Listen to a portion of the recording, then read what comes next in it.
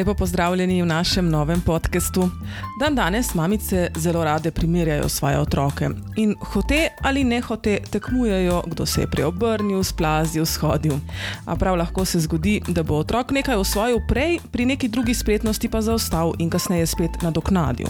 Tako da vsak otrok ima svoj tempo, zato ni dobro, da ga silimo v to, da ga prehiteva, sploh kar se tiče gibalnega razvoja. No, o tem, kako ravnati z dojenčkom in otrokom, kako se z njimi igrati, kakšno obutev mu kupiti, da bi krepili gibalni razvoj, se bova pogovarjali z Mojco Žagar Okorn, diplomirano fizioterapevtko, zaposleno na pediatrični kliniki v Ljubljani, ki ves čas poglablja svoje znanje z razvojno-nevrološkega področja, pa je zaključila tudi več podiplomskih izobraževanj. Gospa Mojca Žagar Okorn, lepo pozdravljeni in hvala, da ste si vzeli čas za nas. Pozdravljeni. Midve bova torej govorili o gibalnem razvoju otrok. In čeprav bi marsikdo pomislil, da se gibalni razvoj otroka začne po rojstvu, ste vi v svojih člankih za mali svet zapisali, da se začne že prej. Kako to, kdaj? Tako je, gibanje razvoja otroka se ne začne z rojstvom, ampak se začne že veliko prej. Prve gibe so z ultrazvočno preiskavo opazili nekje že pri 9 do 10 tedenskem zarodku.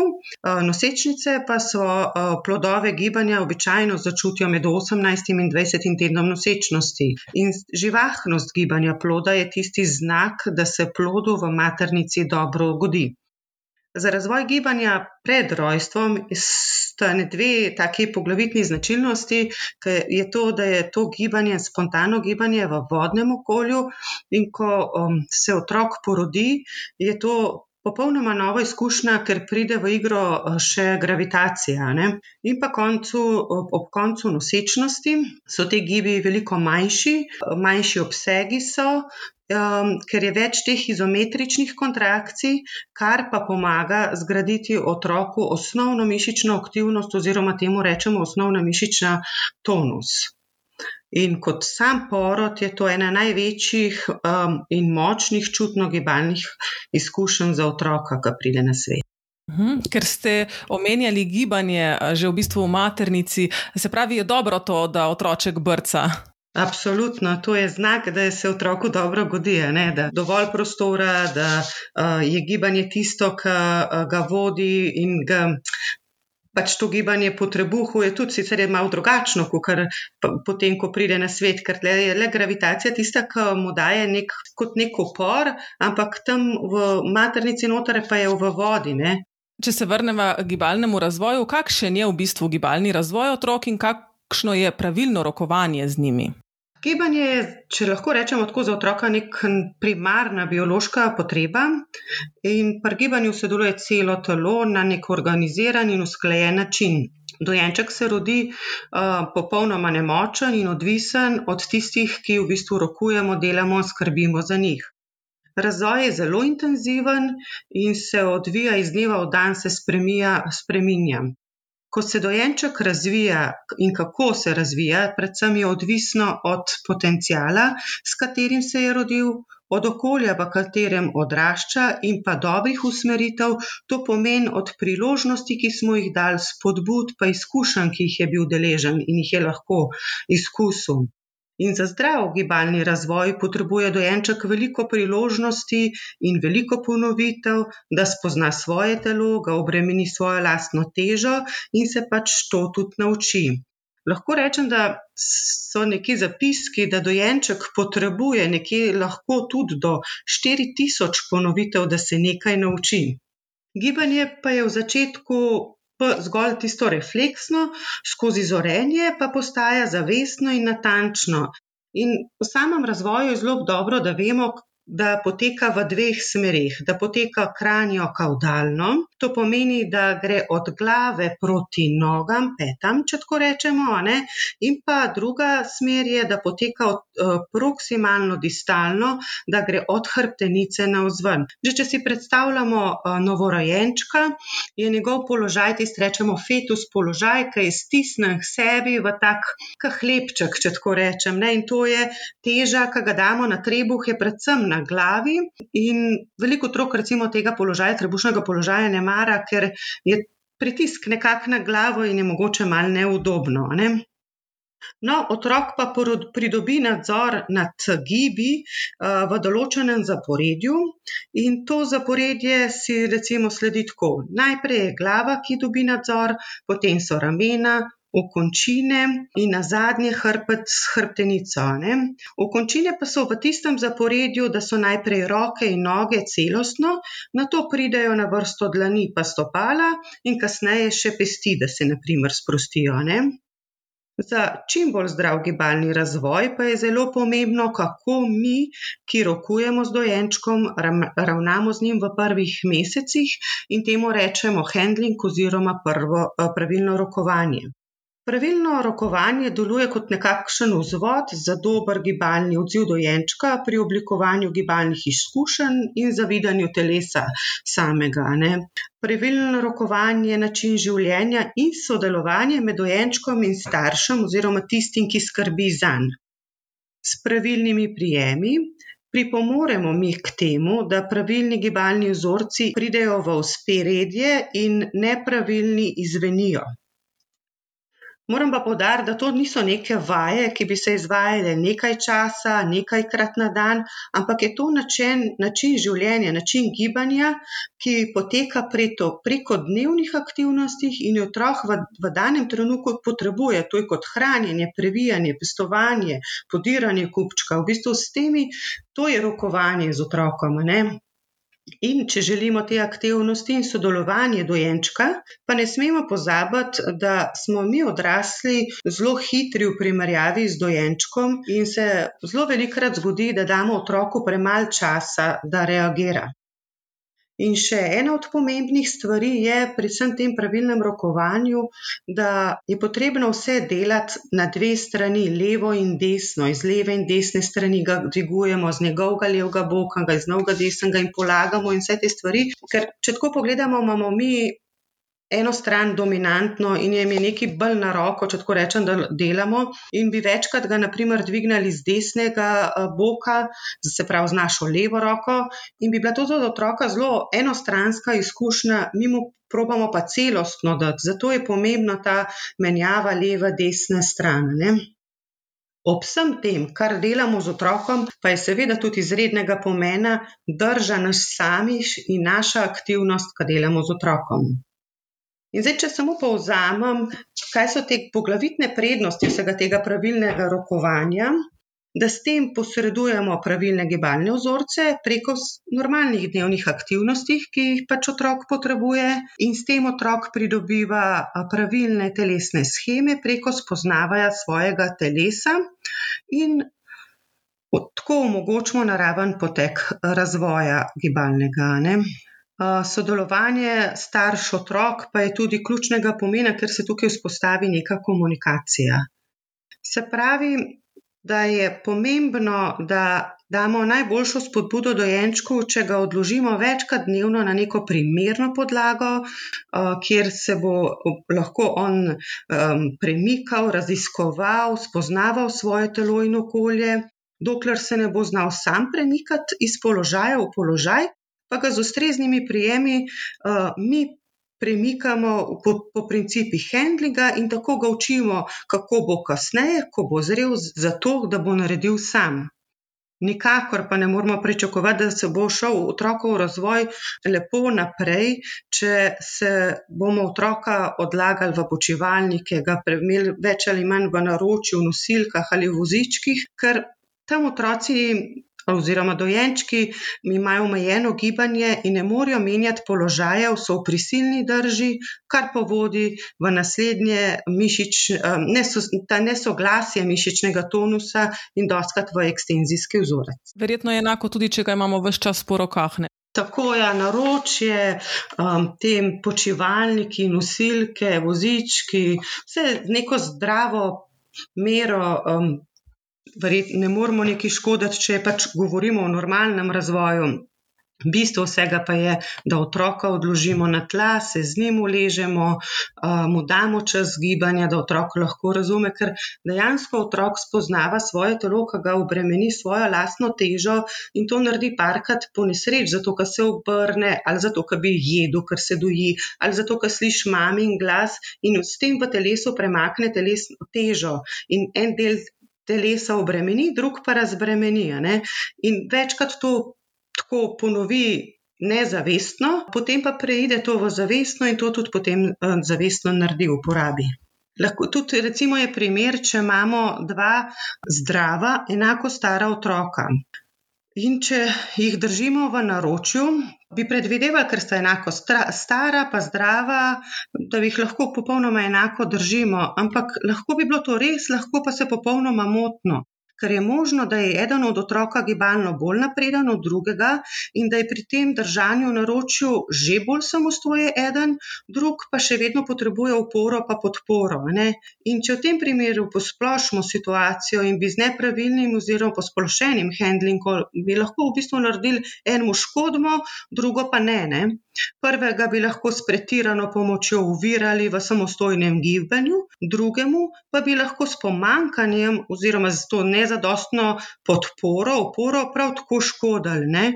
In kljub temu, da sta otroka enaka stara, sta lahko razvojno na različnih stopnjah, ne? Ravno zato je pa zelo pomembno, da se naučimo opazovati čas otroka in te razlike v položajih pri otroku, ne? In zdaj ste mi dali odlično iztočnico, ker namreč opozarjate, da otroka ne smemo siliti, a ne, da bi preskakoval te faze gibalnega razvoja. Tako je, ja. Ker razvoj, tako kot sem že prej rekla, se od otroka do otroka razlikuje. Do približno 3. meseca starosti naj bi normalni razvoj potekal nekako enotno, pozneje pa se v razvoju otroka pokažejo raznolikosti in še vedno zdrava odstopanja od normale, če temu tako rečemo, ne. Bolj kot so časovno doseganje teh mejnikov v gibalnem razvoju, je pomembno, da so gibalni vzorci kvalitetni in pa da se sledijo v pravilnem zaporedju. Pa če jih naštejem tako grobo, je to orientacija v sredino, obrat do boka, obrat na trebuh, obrat na roke in opora na roke v trebušnem položaju, pivotiranje po trebuhu, to pomeni, da se vrti okoli svoje osi v trebušnem položaju, potem je prehod v sedenje, prehod v štirinožni položaj, kobacanje, vstajanje ob opori za izpostavo ene noge, spuščanje na tla v počep, hoja ob opori, samostojna hoja in pol malo kasneje še tek in poskoki.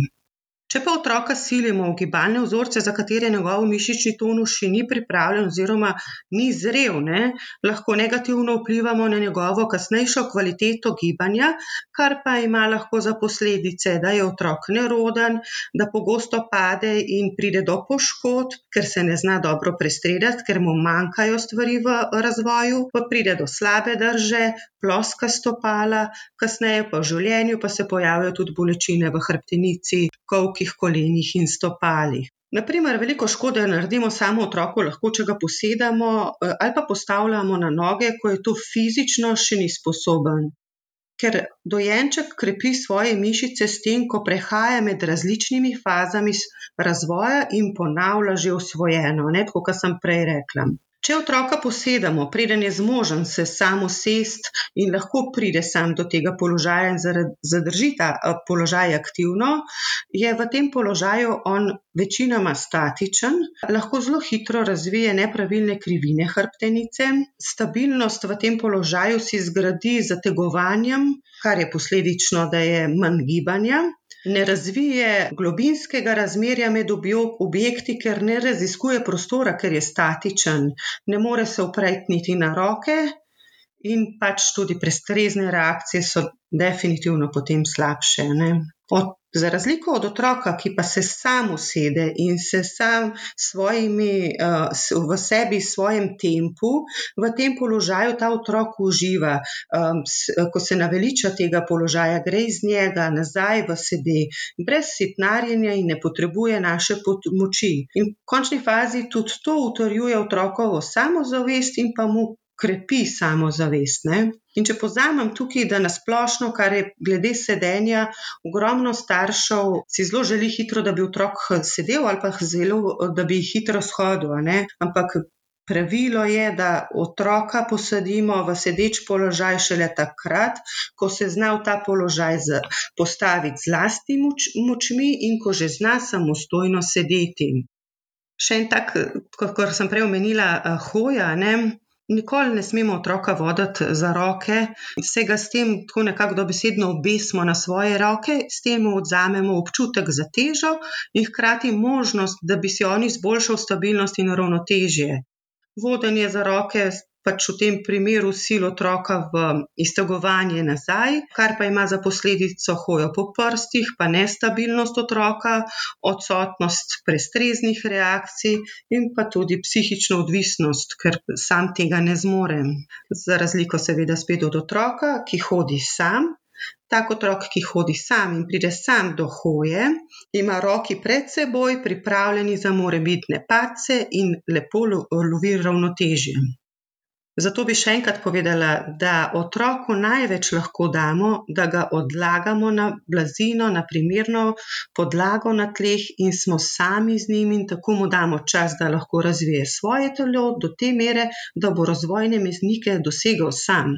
In starši delajo še eno večjo napako, ko primerjajo otroke med seboj.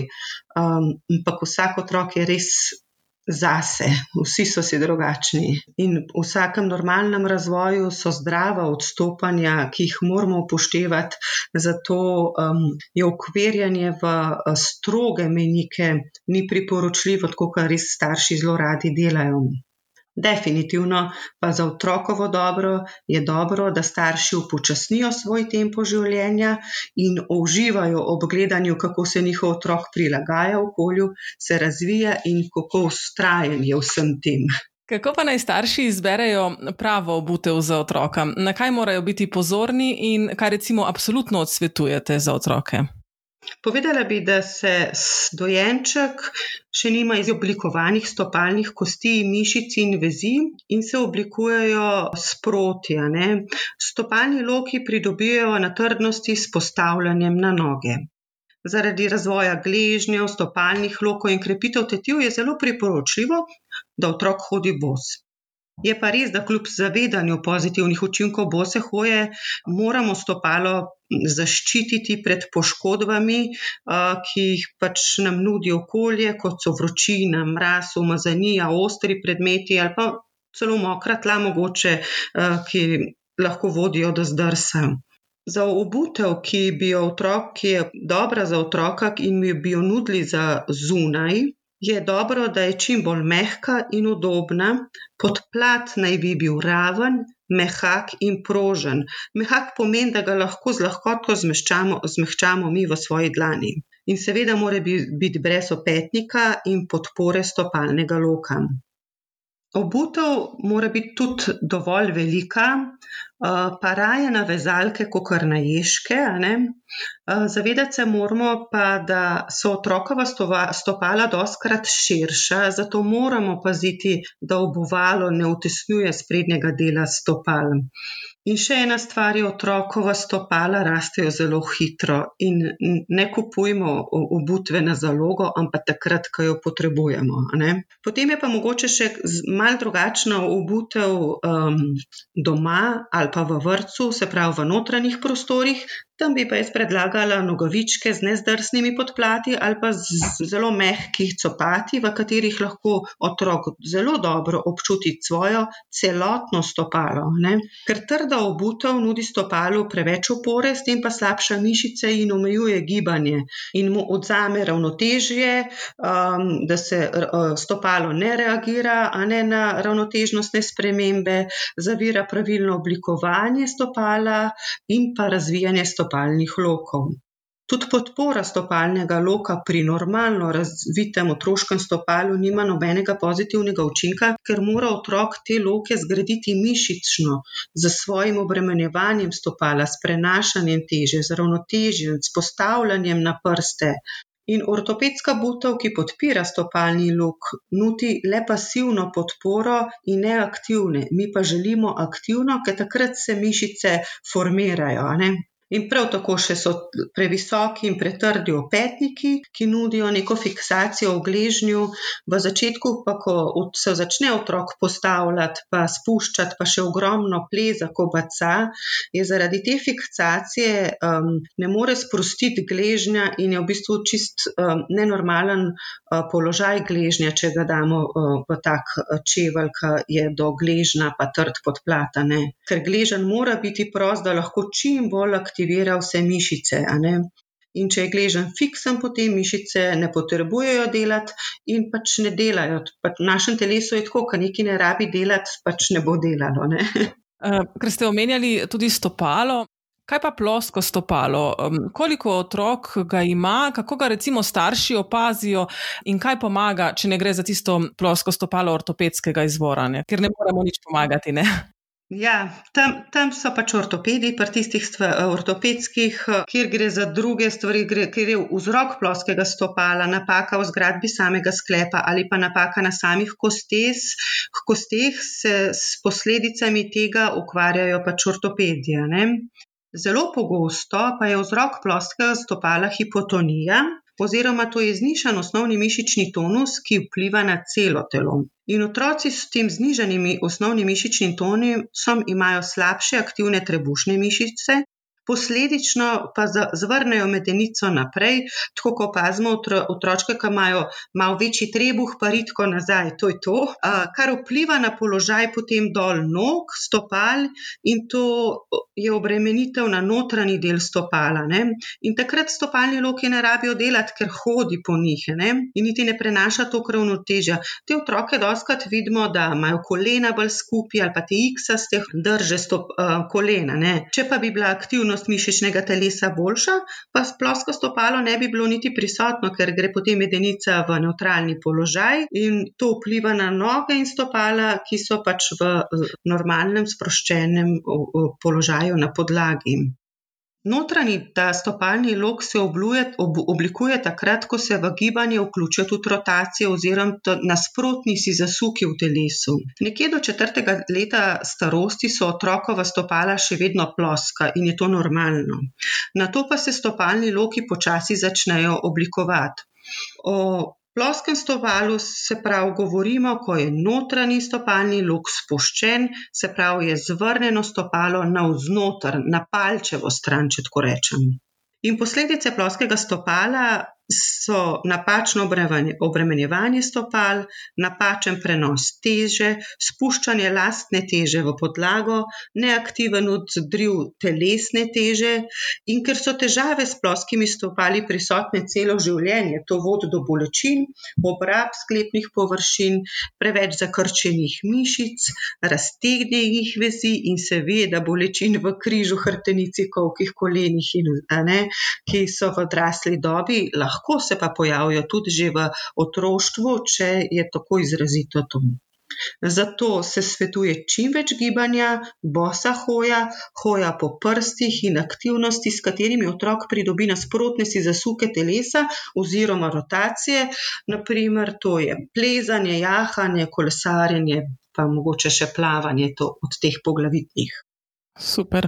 Se pravi, če povzamem, otroka ne siliti, da bi preskakoval faze gibalnega razvoja, ga čim bolj oziroma čim večkrat odlagati, da je čim večkrat tudi bos, da se veliko giba. Kaj še, recimo, imate še za konec kakšen nasvet za starše, kar se tiče gibalnega razvoja ali pa obutve ali karkoli, kar sva zdaj govorili? Jaz bi predlagala staršem, da v bistvu, tako kot sem že vmes rekla, si vzamejo čas za otroka.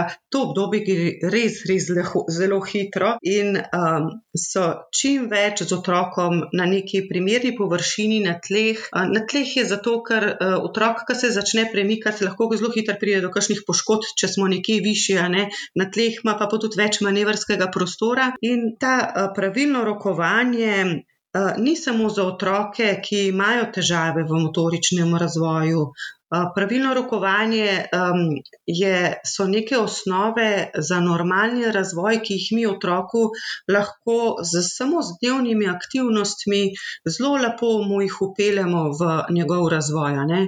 Pa niso nič take, da bi mogli se kaj posebej naučiti, razen da jih dvigujemo iz enkrat levega, desnega boka, da jih v naročju držimo tako, da je glava podaljšek hrbtenice, da vedno podpremo medenico, da je hrbtenica vedno v naročju podprta, da ne visi, da so roke od spredaj, da ni ena od spredaj, ena zadaj ali pa visijo. To so vse take majhne stvari, ki dajo tak plus otroku v razvoju, da če se mu kje malo ustavi, če mu tako delamo z njim, se ne bo malo ustavil, ampak bo šel res lepo naprej, kar je pa popotnica za naprej. Ker zdaj to, kar smo vlagali, ali pa če nismo, predvsem se bo videl v odrasli dobi, če ne že v najstništvu. Največkrat se težave pokažejo, ko grejo otroci v šolo, ker je več statike, ker več sedijo. Pri 6 letih pa so otroci še tisto, ki imajo veliko gibanja in ga rabijo. Potem je naslednjo obdobje najstništvo, ki zelo hitro zrastejo in se jim podre njihova telesna shema in se spet lovijo, in če nimajo dobrih osnov, pride do teh deviacij hrbtenic in potem težav dol križ, kolki, kolena in tako naprej. Gospa Žagar Okorn, najlepša hvala za vse te nasvete in za čas, ki ste si ga vzeli za nas. Hvala vam. Mi, drage poslušalke in poslušalci, pa se tako kot vedno slišimo prihodnji teden.